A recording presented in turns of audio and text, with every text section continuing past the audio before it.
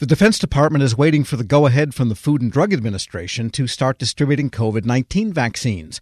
The chairman of the Joint Chiefs of Staff says the military is ready to go once it gets that green light. But who in the military will get the vaccine first? Federal News Network's Scott Maucione joins me with some answers. And aside from the FDA approval, that's really the only thing that is standing in the way for DOD, Scott? The chairman of the Joint Chiefs of Staff, General Mark Milley, said that the Defense Department is ready to go within 3 weeks here. As soon as they get the go-ahead, they're ready to start shipping.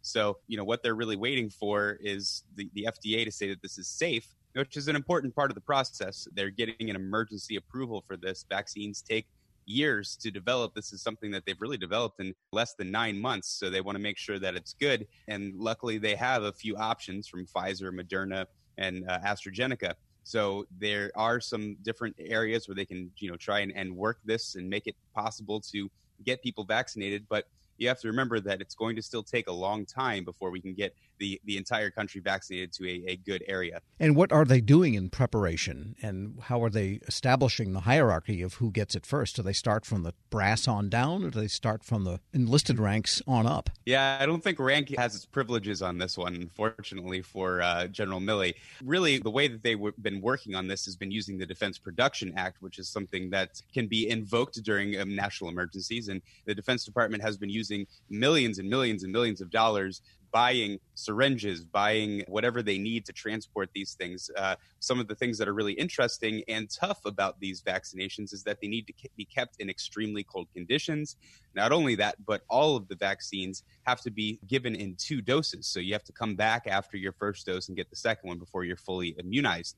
So at this point, the Defense Department is saying it's going to be healthcare workers, obviously, who will get it first. After the healthcare workers, it'll be really essential personnel like emergency workers and things like that. And then finally, it will go to strategic forces. So people who are working on nuclear, cyber operators, all those sorts of people, people on submarines. They will be the ones to get it first. And when it comes to the country writ large, they're hoping that with their prioritization, which is different from the military, I just want to be very clear about that. That's, the military is not number one to be getting this. They're trying to get about 46 million doses out there. Cut that in half. That's the amount of people who will be actually immunized, because you have to remember the doses. Sure. You need 2 shots for it. I was thinking they could get maybe Mark Esper and Donald Trump into the same room, and it would be so cold you could store the vaccines there.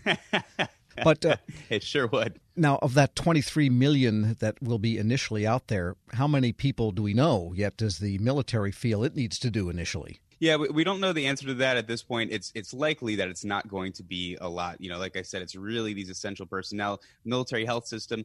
Clearly a big thing. The chief naval officer of the Navy, Admiral Michael Gilday, said that at this point, every military treatment facility will be getting theirs, and there's going to be 10 CONUS within the United States areas that will have the drug, and that will be the Pfizer drug, which is the one that really can't keep as long. It stays for about 15 days once it's out in the field. Now, the OCONUS outside the United States, that will go to about 4 or 5 military hospitals and clinics, and they're going to be using the Moderna drug, slightly less effective. It's about 94% effective versus the 95% that Pfizer is. But it has a 30-day field life, which gives them a little bit more time to just let it ship, let it sit for a bit. These drugs really still need to be kept in sub-freezing conditions, negative degrees here. And, that's going to be a big energy use and big pull for a lot of these localities that aren't really prepared to have extremely high quality medical facility in their hospital. Probably the military hospitals in the United States have these types of facilities, like large metropolitan hospitals would have these types of freezers. But the further you get from those locations, probably the less likely it is that you can store the stuff for very long. Right. If you're on the panhandle of Idaho, it's not likely that you're going to have, these high technology type things. So they're going to have to figure it out. But they're ready to send doses as small as 1,000 doses at a time. So, you can get it in a pretty small town. And that's what Gus Perna, the leader of Operation Warp Speed, has been saying. Got it. And so what is their distribution physically going to look like? Are they going to use Air Mobility Command, or how will it get out that way from a logistics standpoint? Yeah, they haven't really said too much about it. They're going to be using really everything that they possibly have. So the National Guard has been hugely, this is the most National Guard that we've had deployed since World War II. So you can definitely bet that the National Guard is going to be out there with lots of convoys, probably mass immunization sites once they get that worked out. One of the things that Admiral Gilday did say is that one thing the U.S. military can do is immunize itself. You kind of sign your body over to the military once you join it. So you don't really have much of a choice. So once they want you to have that shot, you're going to be getting it, and you're going to be getting it in short order. And very quickly, the conferees have finished their confereeing on the National Defense Authorization Act for 2021.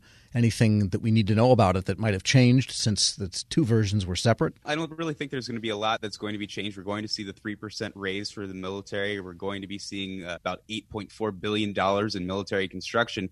The real wild card here is President Trump. What he wants is to get rid of some of the safe havens that big tech companies have when it comes to moderating and things like that. And they have what's called Section 230 of the 1996 Telecommunications Act. He wants that repealed. He's threatened to veto the Defense Authorization Act over that. We will see. Another thing that we've heard that will be in the act, which is something that he has also threatened to veto about, is the renaming of the military bases with Confederate names. And that's going to be happening over a 3-year period rather than a 1-year period, which was in the original House bill. So something that'll give them a little more time to work on. Federal News Network, Scott Maucione, thanks so much. Thank you. Check out his story at federalnewsnetwork.com. This episode is brought to you by Zelle. Whenever you're sending money through an app or online, it's important to do it safely. Here are a few helpful tips. First, always make sure you know and trust the person you are sending money to. Second, confirm you have entered their contact details correctly. And finally, if you don't trust the person or your recipient is rushing you to send money right away, think twice before sending money through an app or online. Grab a 30-day free trial of Live by Live Plus, and you'll get unlimited skips, commercial-free music, and all of the podcasts and live streaming events you can handle. Visit livexlive.com/podcast1 to learn more and start your free trial.